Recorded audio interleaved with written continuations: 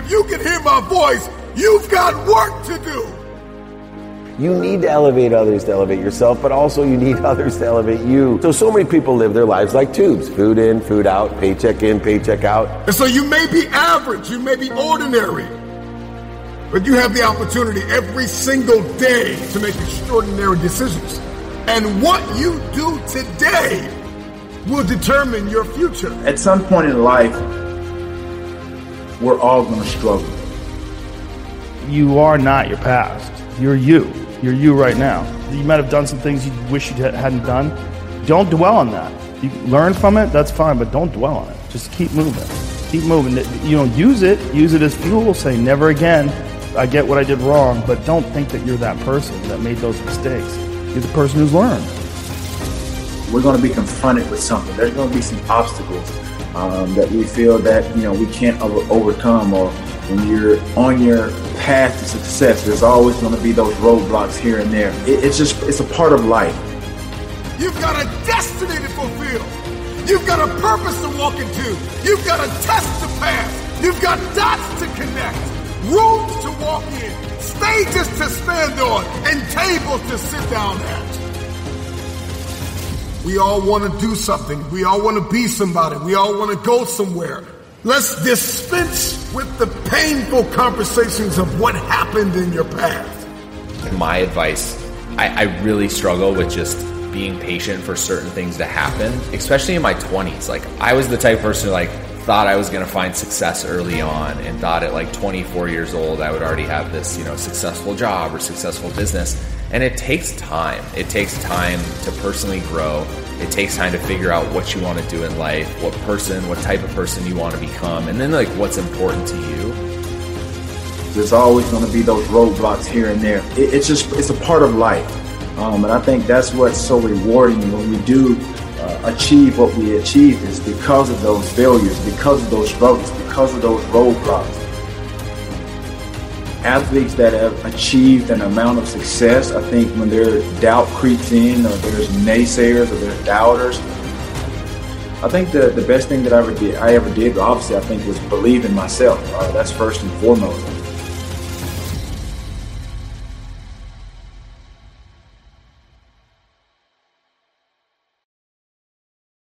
You are not your past. You're you.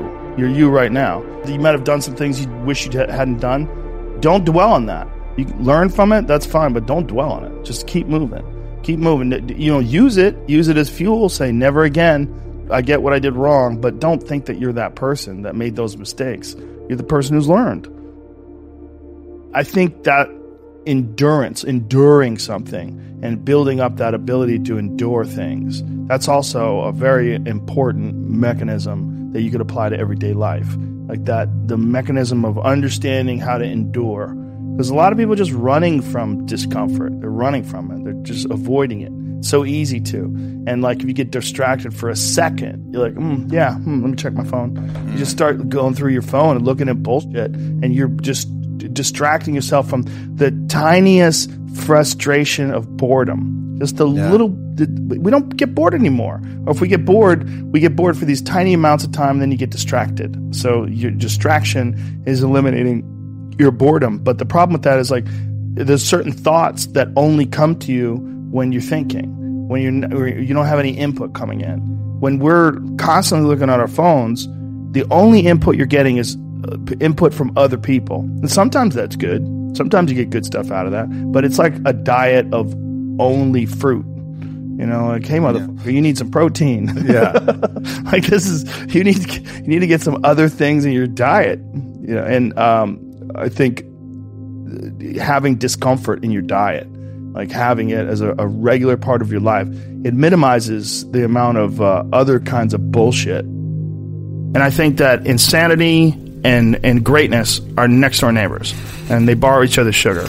There's something about mastery, true mastery, that requires you to shut off massive areas of your life, personal areas, relationships, education. My education was a joke. Until I was 21 years old, until I started doing stand-up comedy, I didn't read books. I might have read a Stephen King book here and there to kill time while I was on the train on my way to training. But there's no desire to educate myself. If I was educating myself, it was maybe reading the Book of Five Rings to learn better strategy, to be a better fighter. That was all it was. Or was there ever a point where you said, I'm a little out of balance, I need to go the other way? Well, I realized I was a flawed person for sure. And I think in realizing that you're a flawed person... What helped you realize that? Just fucking up. Just being an idiot. Realizing, girls would get mad at me, or maybe guys would get mad at me. Whatever it was, I realized that I had flaws, I knew that I was... And then also failing at comedy. One of the hardest things to do is to go from being really great at something to sucking at something. And that something that you suck at is now your path. And that's what I found myself in comedy. I could get laughs every now and then, but I knew I wasn't anything special. I knew I was terrible. And there was something exciting about being terrible because I had potential, because there was potential for growth. If you start doing it and you're great at it, like naturally, like maybe I wouldn't have had the motivation to do it as a living for 25 years like I've done. I don't know. But at that time, making that transition from martial arts competition to being a comedian, that's when I started going down the road of balance and started trying to balance myself as a person. And I started trying to almost educate myself to have more things to talk about on stage. And then along the way, my curiosity started to blossom. And then I started to just be interested in things for being interested in them. And as I got better as a comedian, I became less worried about what other people thought about me and more worried about just improving and keeping this sort of momentum going. And as I relaxed more, in having some success in life and sort of not worrying about bills as much, not worrying about my future, then I started to explore altered states of consciousness, and then I really started opening up the door to the whole yin and the yang. Life is filled with so many different kinds of experiences that are available, and that's one of the things that you sort of open up to when you relax. When you relax and, you don't worry about what you look like, you don't worry about what you sound like, you don't worry about how people feel about you, because you've thought about all these different things on your own, and you've kind of corrected as many things as you can correct given that time period. But you feel comfortable that you're on a good path. Then you sort of can entertain ideas that maybe you wouldn't if you were insecure or more insecure. I think you have to be insecure if you're finite. We're worried about death. We're worried about disease. We're worried about loved ones. We're always going to be, in a certain sense, insecure. We're worried about being sexually attractive. We're worried about being socially interesting. There's always going to be some form of insecurity, but that's also part of the balance of life too. It's like you don't ever get to bliss. What you get to do is chase bliss. You get to enjoy the moment. The moment is amazing, and it'll go away, and you'll be fucking tired, and you got to get up, and you got to drive in traffic, and you're not going to like it, and you got to, do some shit you don't want to do. There's a lot of times where I work out where I don't want to, and I make myself do it. If I was living in bliss, I'd just be a fat fuck sitting on the couch, thinking that I don't want to do that. My life is about enjoyment. No, there's enjoyment in doing things you don't enjoy. Stay with us. We'll be right back. I started taking AG1 because I wanted a convenient way to get more energy throughout my day. I hop out of bed in the morning, drink my AG1, and I'm absorbing 75 high-quality vitamins, minerals, whole food source superfoods, probiotics, and adaptogens to get me ready for the day. I'm always on the go and love traveling with my AG1 because I don't have to worry about throwing my nutrition out of balance, no matter where I am. And I don't have to carry a medicine cabinet of pills and supplements in my suitcase to get the same benefits I get from one scoop of AG1 daily. To make it easy, Athletic Greens is going to give you a free 1-year supply of immune-supporting vitamin D and 5 free travel packs with your first purchase. All you have to do is visit athleticgreens.com/buzz. Again, that is athleticgreens.com/buzz to take ownership over your health and pick up the ultimate daily nutrition insurance.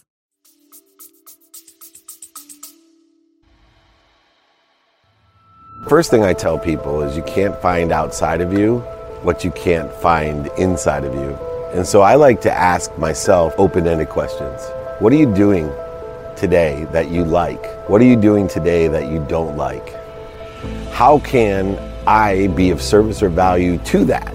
Meaning to make those changes, or who sits in a situation that I want to be in to give me directions on how to heal that?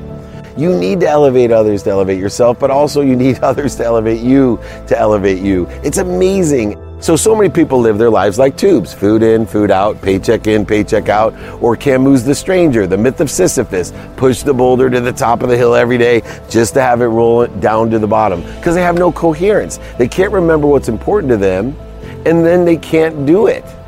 I've created coherence, practices, and then effectuating the mind, body, and soul through mindset, heart set, and handset in order to be efficient, effective, and statistically successful in those practices. See, prioritization, the antidote to procrastination and feeling overwhelmed, is a matter of understanding what's important to you. When you have your non-negotiables, you already get the most important things every day done. But now, according to circumstance, I get the next most important thing, and I can make decisions like this because I already know what's important personally, experientially, giving and receiving wise every day in a trajectory that scares the shit out of everyone else, even me, for the future, because it's unlimited. So when I tell you and I meet you the first time, hey, what do you do? Oh, I'm going to change the world. People are scared of me. I tell them how I'm going to do it. I'm going to empower people to be happy, to make a lot of money, help a lot of people, and have a lot of fun. Over 1 billion people, by the way. They're even more scared of me. It's not a low bar. No, but it shouldn't be, because there's no limitations in the future. But people don't do it. They'll laugh at you, scoff at you, and make fun of you. And guess what? When you do it, they'll applaud you. That's all I want on my tombstone. He was kind. First of all, look up. And then breathe. Think about what you want. Think about how you can help and who can help you. And then start thinking about how. And then prioritize that very first step. Prioritize that very first day. Start thinking about what you want and continue every day enjoying that consistently, persistently, in the pursuit of your potential. Also, have an open mind. I promise you, each day will become easier. It'll aggregate upon itself, and pretty soon, you too will be an overnight success. So many people that are full of hate, condition, judgment, ego, they don't understand they're in search of something they already have. Most people will tell you when they're in that mindset, I need to get more money. I need to get more healthy. I need to get more worthy. I need to get more happy. Because they're full of hate. If I can teach them not only to look within and heal, but also to have faith, and then finally to say, wait a second, if I am connected to and through the greatest source, power, omniscient, all-knowing, omnipresent power that loves me more than my mom, then I am happy. I am healthy. I am wealthy. I am worthy. I just got to figure out what I'm doing to interfere with it. And this hate is interfering with my truth, my potential, my love, the light, and the lessons of the journey that I've been blessed with full appreciation, acknowledgement, and the ability to dream and to ask for more. So many people waste 80% of their time on things that bleed them. I reconcile my time with gratitude, saying, yes, there's light, love, and lessons in everything. Every interview, every circumstance, event, and every person and idea. But is it worth my time? Therefore, I'm feeding that which feeds me, not getting bled. And it allows me to be more productive, accessible, and gracious. People will say to you, when you talk about David Meltzer, I don't know how that guy does it. He's one of the most active people I've ever said. They might even call me busy. I hate that word because busy means unavailable. I'm accessible. But I'm only utilizing 2 hours and 17 minutes to be non-negotiable. That leaves 21 hours and 43 minutes to do whatever the F I want. And so how do I prioritize the other 21 hours and 43 minutes? Now remember, I'm still more active just having a minimum amount of time, 2 hours and 70 minutes. I have all my prioritized things guaranteed done every day. I'll always be healthy, I'll always have great family, and I'll always utilize my time effectively. Now all I gotta do is have what I want, who I can help, who can help me, how best to get that done, and then I'll be able to prioritize because I always know what's important to me, and I always know how to reprioritize it. Should you have big dreams? Of course you should. Should you dream of building a mansion on the ocean if that's your thing? Yes. Should you dream of the log cabin? Yes. If you want a Lamborghini or the new Ford Bronco, should you put? Yeah. Yes, yes, yes. If you want the family, if you want the body, should you think about? Yeah, absolutely. Here's where everybody goes wrong. You dream about the end. You make this gorgeous collage of all this stuff that has nothing to do with your current life. That literally, as you're sitting in your studio apartment, and you're looking for a job and you're staring at a mansion going, someday, it's going to make you feel like a loser, because the gap between where you are and where you want to go, it seems insurmountable. And so what happens, based on the research, is when you only visualize the end game, it's demotivating. At first, it's really fun to like have a bottle of wine and make your like collage. I'm gonna visualize. I'm gonna slap this up. There's my vision board. It's fabulous. Law of attraction, baby. Come on. I'm gonna think about it. It's gonna come to me. Okay, I've been doing this for 2 days. I'm still in this apartment with the cat box that needs to be changed. The way to visualize properly is to visualize the bridge between where you are and where you need to go. And particularly the horrible stuff. Visualize working a day job and telling your friends that you're not going to go out tonight because you're working on something. Visualize making cold calls and being told no. Visualize not going to that party because you're staying in on a Saturday and not going to the barbecue because you're putting in the work. Visualize sitting at a seminar and learning from other people. Visualize watching YouTube videos. Visualize your first ever course failing miserably. Right. Literally, that's the sort of thing that you want to visualize yourself doing and pushing through, because that's going to help you do the work. As you will start to realize you are walking by an entirely different world every single day because you're not looking for it. There are opportunities, there are signs, there are mile markers on your path that you are literally tuning out. And we can all sit in this moment and look back and see how the dots of our life connect us here. You start to ground yourself in the idea that this too is a dot on the map of your life, and it is leading you somewhere incredible. Law of attraction is simply your thoughts become things. And it's true. We've talked all about how when you have a negative self-talk, it tends to draw more of that to you. I think about it like lint in a dryer. Once negative stuff starts collecting, it collects a lot more. So here's what everybody gets wrong about manifesting. Everybody, at least kind of in the mass market, what you're trained to think about when you think about manifesting is vision boards. And when you hear the word vision boards, you think about the big stuff. So let's use your example of the marathon. The vision board would be Lewis crossing. The arms up at the medal. The arms up at the medal. The Exactly. high fives. High Yeah, fives. I did it. Yes, I did it. Exactly. That will not help you. Because when you hit mile 13 on the actual race and it is sleeting rain and it feels nothing like that thing on your vision board, you're going to start a negative dialogue. I can't do this. My knees hurt. This is not what I thought it was going to be. I'm not ready for this. I didn't train for this. And you are going to tank yourself. What you do by visualizing the bridge is you train your nervous system and your mind to do the hard work. So you should visualize not crossing the finish line, but what is it like to be at mile 12 when your batteries run out on your earbuds? No, I'm serious. And you keep going. What's it like when your shoelace breaks and now your heel is lifting and you're starting to get a blood blister at mile 17? What's it feel like when you wake up and it is pouring rain and you visualize yourself running anyway?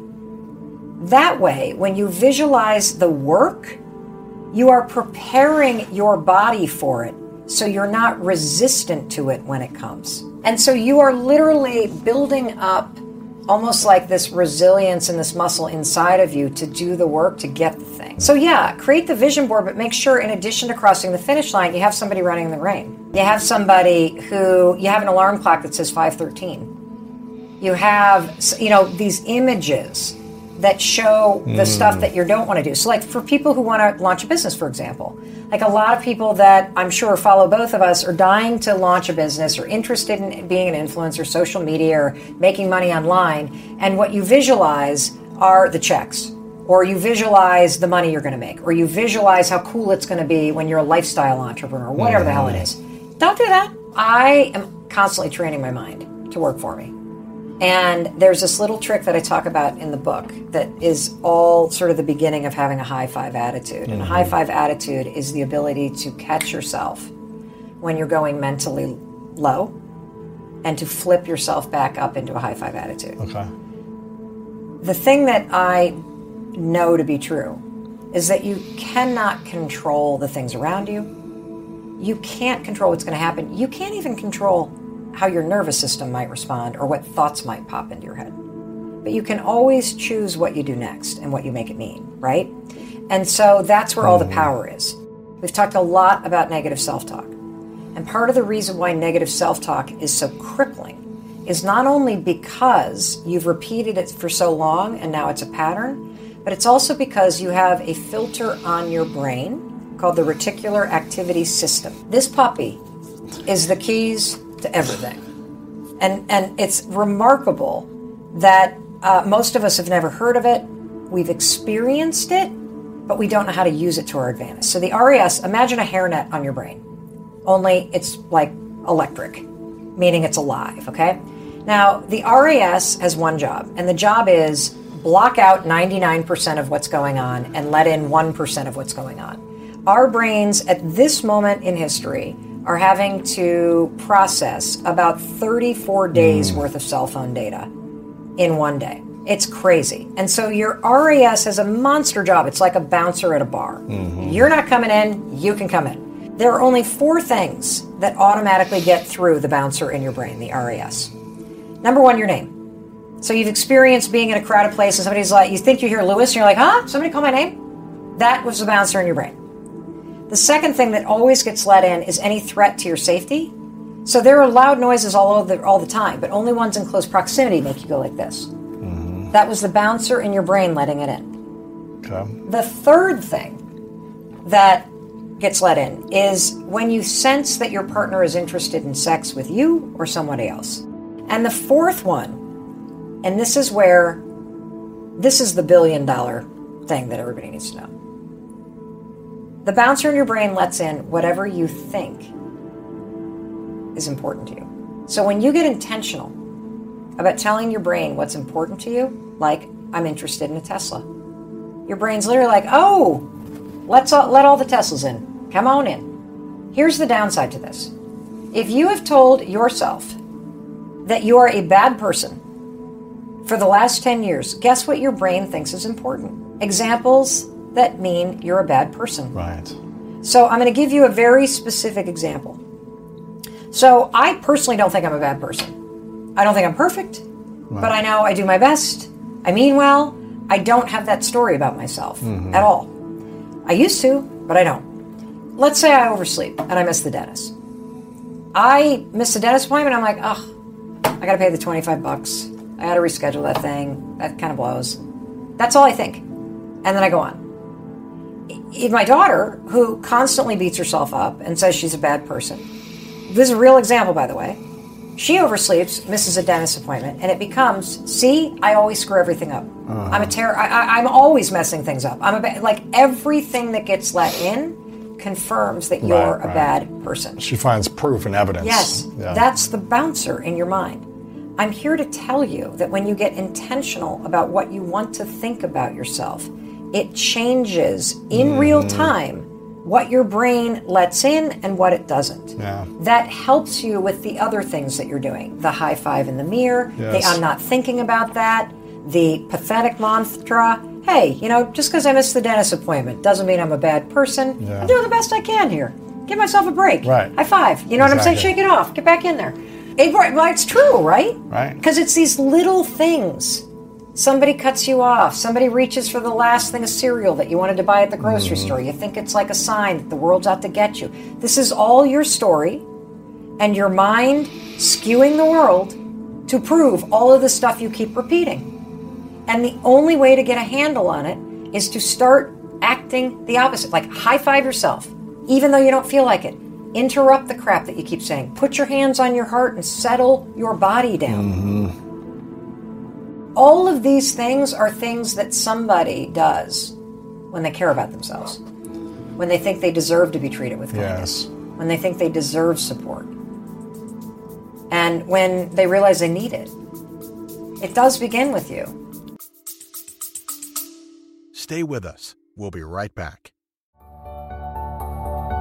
If you're a midlife woman embracing your age and wanting to make these years your best years, Tune in to the Asking for a Friend podcast. I'm your host, Michelle Folan. Join me where I get your questions answered by top experts in their fields, and I speak to women just like you in all matters of health, wellness, career, and family.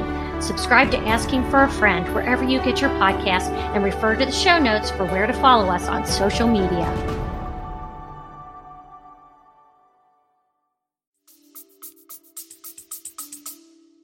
For Jimmy and I, we had never really envisioned how big this could be until we launched the business. And then a couple weeks later, we were like, holy cow, this is actually catching fire. The Mr. Beast relationship, it was a mutual introduction between a friend of mine, Jobless Garrett. He messaged me out of the blue one day, hey, I met this guy.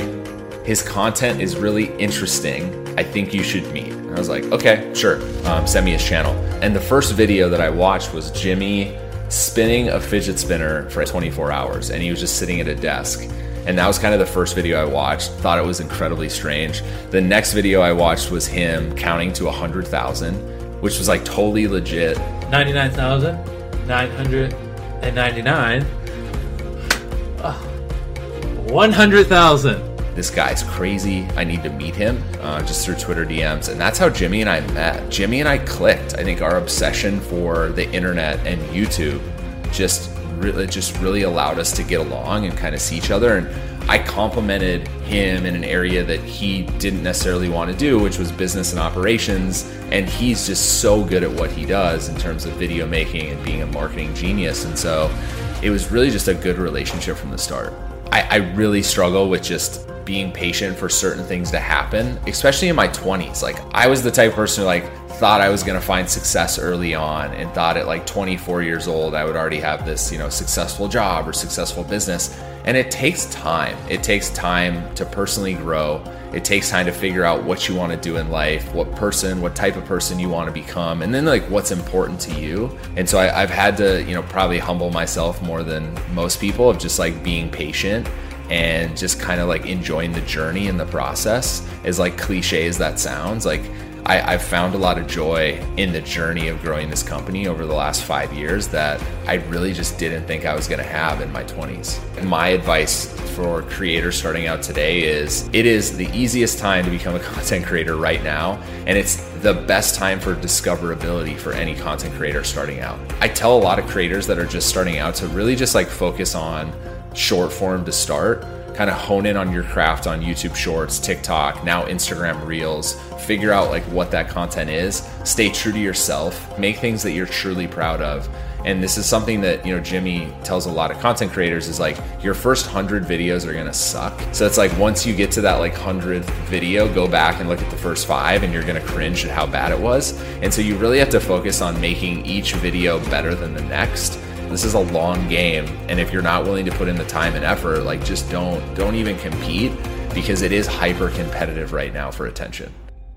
You can go on TikTok or YouTube Shorts and make 10-second or 15-second videos, and the organic reach of those is unmatched currently. I mean, just look at my TikTok, which I'm not a content creator, but I have had multiple TikToks get 5, 6, 7, 800,000 views, just filming a day in my life, or talking about here's the 5 reasons why Mr. Beast is successful, or here's 3 ways that you can become a content creator. It's hard to make a living just making 10-second TikToks. Not only is it incredibly difficult to monetize, brands are just not as willing to sponsor that type of content as they are long form videos. And so after you figure out those first things that I said, now start figuring out how you create maybe 4 or 5-minute videos into 10-minute videos, so you can actually have AdSense and mid-rolls, and you can do a 60-second brand integration, things that are tried and true and working for a lot of content creators right now. And so hopefully for the content creators watching, hopefully that's helpful. And again, each video you post, some you're not going to be proud of, but I think if you really focus on, I need to make a better video next week and the week after, you're eventually going to get really good at that craft. It might take you years. And Preston and Jimmy and Typical Gamer and a lot of these guys, they're on year 10, 12 of their careers. Jimmy's not on year 4. Jimmy was creating videos since he was 13 years old. It just took him a long time to figure out what his style is and what he actually wants to create. If you're not passionate about the stuff you're creating, you're going to get to a point where you just don't want to make it anymore. And I think like I've done a lot of thinking about creator burnout and why it happens. And I think one reason creator burnout happens, aside from the like, they're doing everything, they're the director, the producer, the editor, and like they have this creative fog that starts to happen after they produce a lot of videos. But a lot of times as well is like, they just never loved the type of content they were creating. Maybe got forced into a niche because it started doing well, and then they doubled down, and then 2 years after they were like, man, I really do not like this type of content. I don't want to wake up today and make this type of content. So it's like, you have to really enjoy what you do. If you enjoy playing video games and you can make that entertaining, start there. You don't have to just go trend hack and do something that's doing well for other people. For the first few years, it was mostly Jimmy. Like, he had all these ideas on a whiteboard that he wanted to execute, that he had come up with, you know, over the last like 6 or 12 months. And so still to this day, like, he has all these ideas that he wants to execute, and a lot of them make for massive YouTube videos. The issue today is like the videos have become so complex and so expensive that they take months of planning to actually film a video. Like, no longer are the days of like filling my friend's backyard with 1 million Orbeez, where all you need to do logistically is like get 1 million Orbeez to North Carolina and actually put water on them to make them big, and then throw them in your friend's backyard. Like those videos, like, although in 2018, 2019, we thought were very challenging, they were very easy to pull off comparatively to like giving away a chocolate factory and recreating Squid Game and all this other stuff that it's now come to. And yeah, I mean, the videos have just become so complex. And I don't see this stopping. Like, they're just going to get more expensive and more complex as he continues to raise the bar. I used to think there was a limit, like a couple years ago, when he would post, like, we did this video that's, it was, can 50,000 magnets stop a bullet? And so the video content was not great, but the concept was amazing. It was like 50,000 magnets on a wall. Can it affect a bullet or stop a bullet?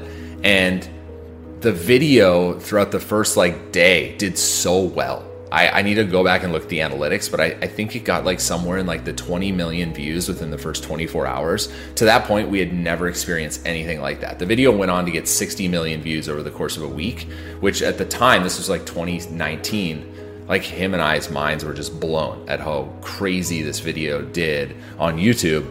And so I was worried back then that I'm like, where do we go from here? Like, how do you get more than 60 million views in a 7-day period? Like, that's never been done on YouTube outside of music videos. And so it's like something that I worried about a lot early on. And now I'm like less worried about it, just because like I know the videos being filmed. I know the scale of them. Like, I know like what the next 4 months look like. But pretty early on, like I had that worry, is like, how does this continue getting bigger? But now it's like, after you do Squid Game and giving away a chocolate factory and some of the stuff that's getting filmed right now, I'm like, this bar is just going to continue to go up. I had worked so hard to get an opportunity at an NFL sports agency for something that I thought I really wanted. You know, for multiple years, I wanted to work in an NFL sports agency. And so to finally get that opportunity to get in the door, to start to make traction, and to work with the people I worked with was incredibly fulfilling for me at the time. But I started to get this sense that the sports world was a little bit behind of where everything was moving. Everything was becoming more digitally focused. People were starting to make careers on the internet. I started to find Minecraft and Roblox and started to realize that like 14, 15-year-old kids were making their own servers and monetizing their own servers and selling cosmetic items. And so I started to see that like there was other creators that were gaining traction and especially in the video game space. And so when I started Knight Media, I really kind of latched on to a lot of video game channels, Minecraft and Grand Theft Auto specifically. So it was like Typical Gamer, NoahJ456, Preston Plays. There's some of the bigger names now that people, you know, like Typical Gamer now has 12 or 13 million subscribers. Preston has 20. These channels were really small when I initially found them. And so that's kind of how I latched myself into this business, is like the Dude Perfect relationship, and then kind of started representing video game channels. And that's when Knight Media started in early 2015. And so my brain started to just kind of wrap its head around like all the things that were going on the internet and all the businesses that were starting to be built on the internet. And so I got this like sense that I was being left behind, and it started to give me anxiety. And I remember having this anxiety for months on end, that I loved what I did at that NFL sports agency, and I loved the work and the people I worked with. But I just, for some reason, I felt like there was a bigger opportunity happening that I wasn't a part of. And so that's when I started doing a lot of this research, and I fell into YouTube, and I started watching personality channels for the first time. I obviously had watched YouTube, how to change a tire, how to fix this, but personality channels, this was 2013. I still had not watched personality channels. I didn't know they existed. And so once I found that, I kind of just went down the rabbit hole on a lot of these different channels. And so I then had to like have a conversation with myself of like, what do I want to do with, the rest of my life? Do I want to be an NFL sports agent, which is a grind in itself? And, we were recruiting kids that went to USC and Alabama and Florida State. And it's like, you're constantly traveling and it's hyper competitive. Or do I want to go carve out this little niche for myself and something that I started to believe in, which was Dude Perfect. And so it was a hard decision. And I think for the most part, like I remember having this conversation with my parents, and for the life of them, they like couldn't understand why I would give up this dream job at a sports agency to go start my own business in Dallas, Texas, working with YouTube creators, because it's just, they couldn't wrap their heads around like, how is this going to become a business? Like, people watch channels on the internet and these channels make money. How do they make money? So they couldn't really wrap their head around it. But I mean, I just ultimately, like, after thinking about it and after sleeping on the decision for a long time, I woke up one morning and I just was like, it's time. I feel in my like gut, I feel like this is the right decision. And I've always been a person where I trust my gut, and I didn't look back. I packed everything up. I moved to Dallas. I started my business, which is now Knight Media. I don't regret it for a second. But at the time, like, it was really tough for the first 1.5 to 2 years. When I tell you, like, people didn't understand it, like, I truly mean it. It was hard to gain any type of traction within the brand and advertising agencies, because they didn't see the opportunity like I did. And I was pretty early to the situation, or early to the opportunity of brand sponsorships on YouTube. And so I just kept at it because I love it. Like, I truly believed in it. And I knew I could make a business out of this, but it was one of the hardest decisions I've ever had to make, is leaving that, sports world of what I thought I wanted to do and trying to like be an entrepreneur and start my own business. If you're really good at what you do as a manager, these relationships are going to last decades, right? And so if you're looking at it with a long-term mindset of, okay, this is a 10, 20, 30-year relationship, you need to really get along with that person and understand that person. And so a lot of the time that Jimmy and I spent together early on was just kind of asking each other questions and getting to know each other. And then I started asking him questions about, like, what do you think of this video? What would you have done in this video? And so it was really just relationship building for him and I at that point. I didn't, like, whether I represented him or not, didn't really matter. It was more like, can I get along with this person? Do we see eye to eye? Can we do business together? And that's kind of how we think about it now to this date. Like, Knight doesn't represent 400 people. We represent 30, maybe 32 creators. And we have deep relationships with those people because we take time to get to know them, but we also understand, like, this is a long game. At some point in life, we're all going to struggle. We're going to be confronted with something. There's going to be some obstacles that we feel that, we can't overcome. Or when you're on your path to success, there's always going to be those roadblocks here and there. It's a part of life. And I think that's what's so rewarding when we do achieve what we achieve, is because of those failures, because of those struggles, because of those roadblocks. Athletes that have achieved an amount of success, I think when their doubt creeps in, or there's naysayers, or there's doubters, I think the best thing that I ever did, obviously, I think, was believe in myself. That's first and foremost. Those roadblocks can come in different forms. It can be own mental roadblocks. It could be outside criticism. It could be media. It could be anything. It could be personal problems. It could be family problems.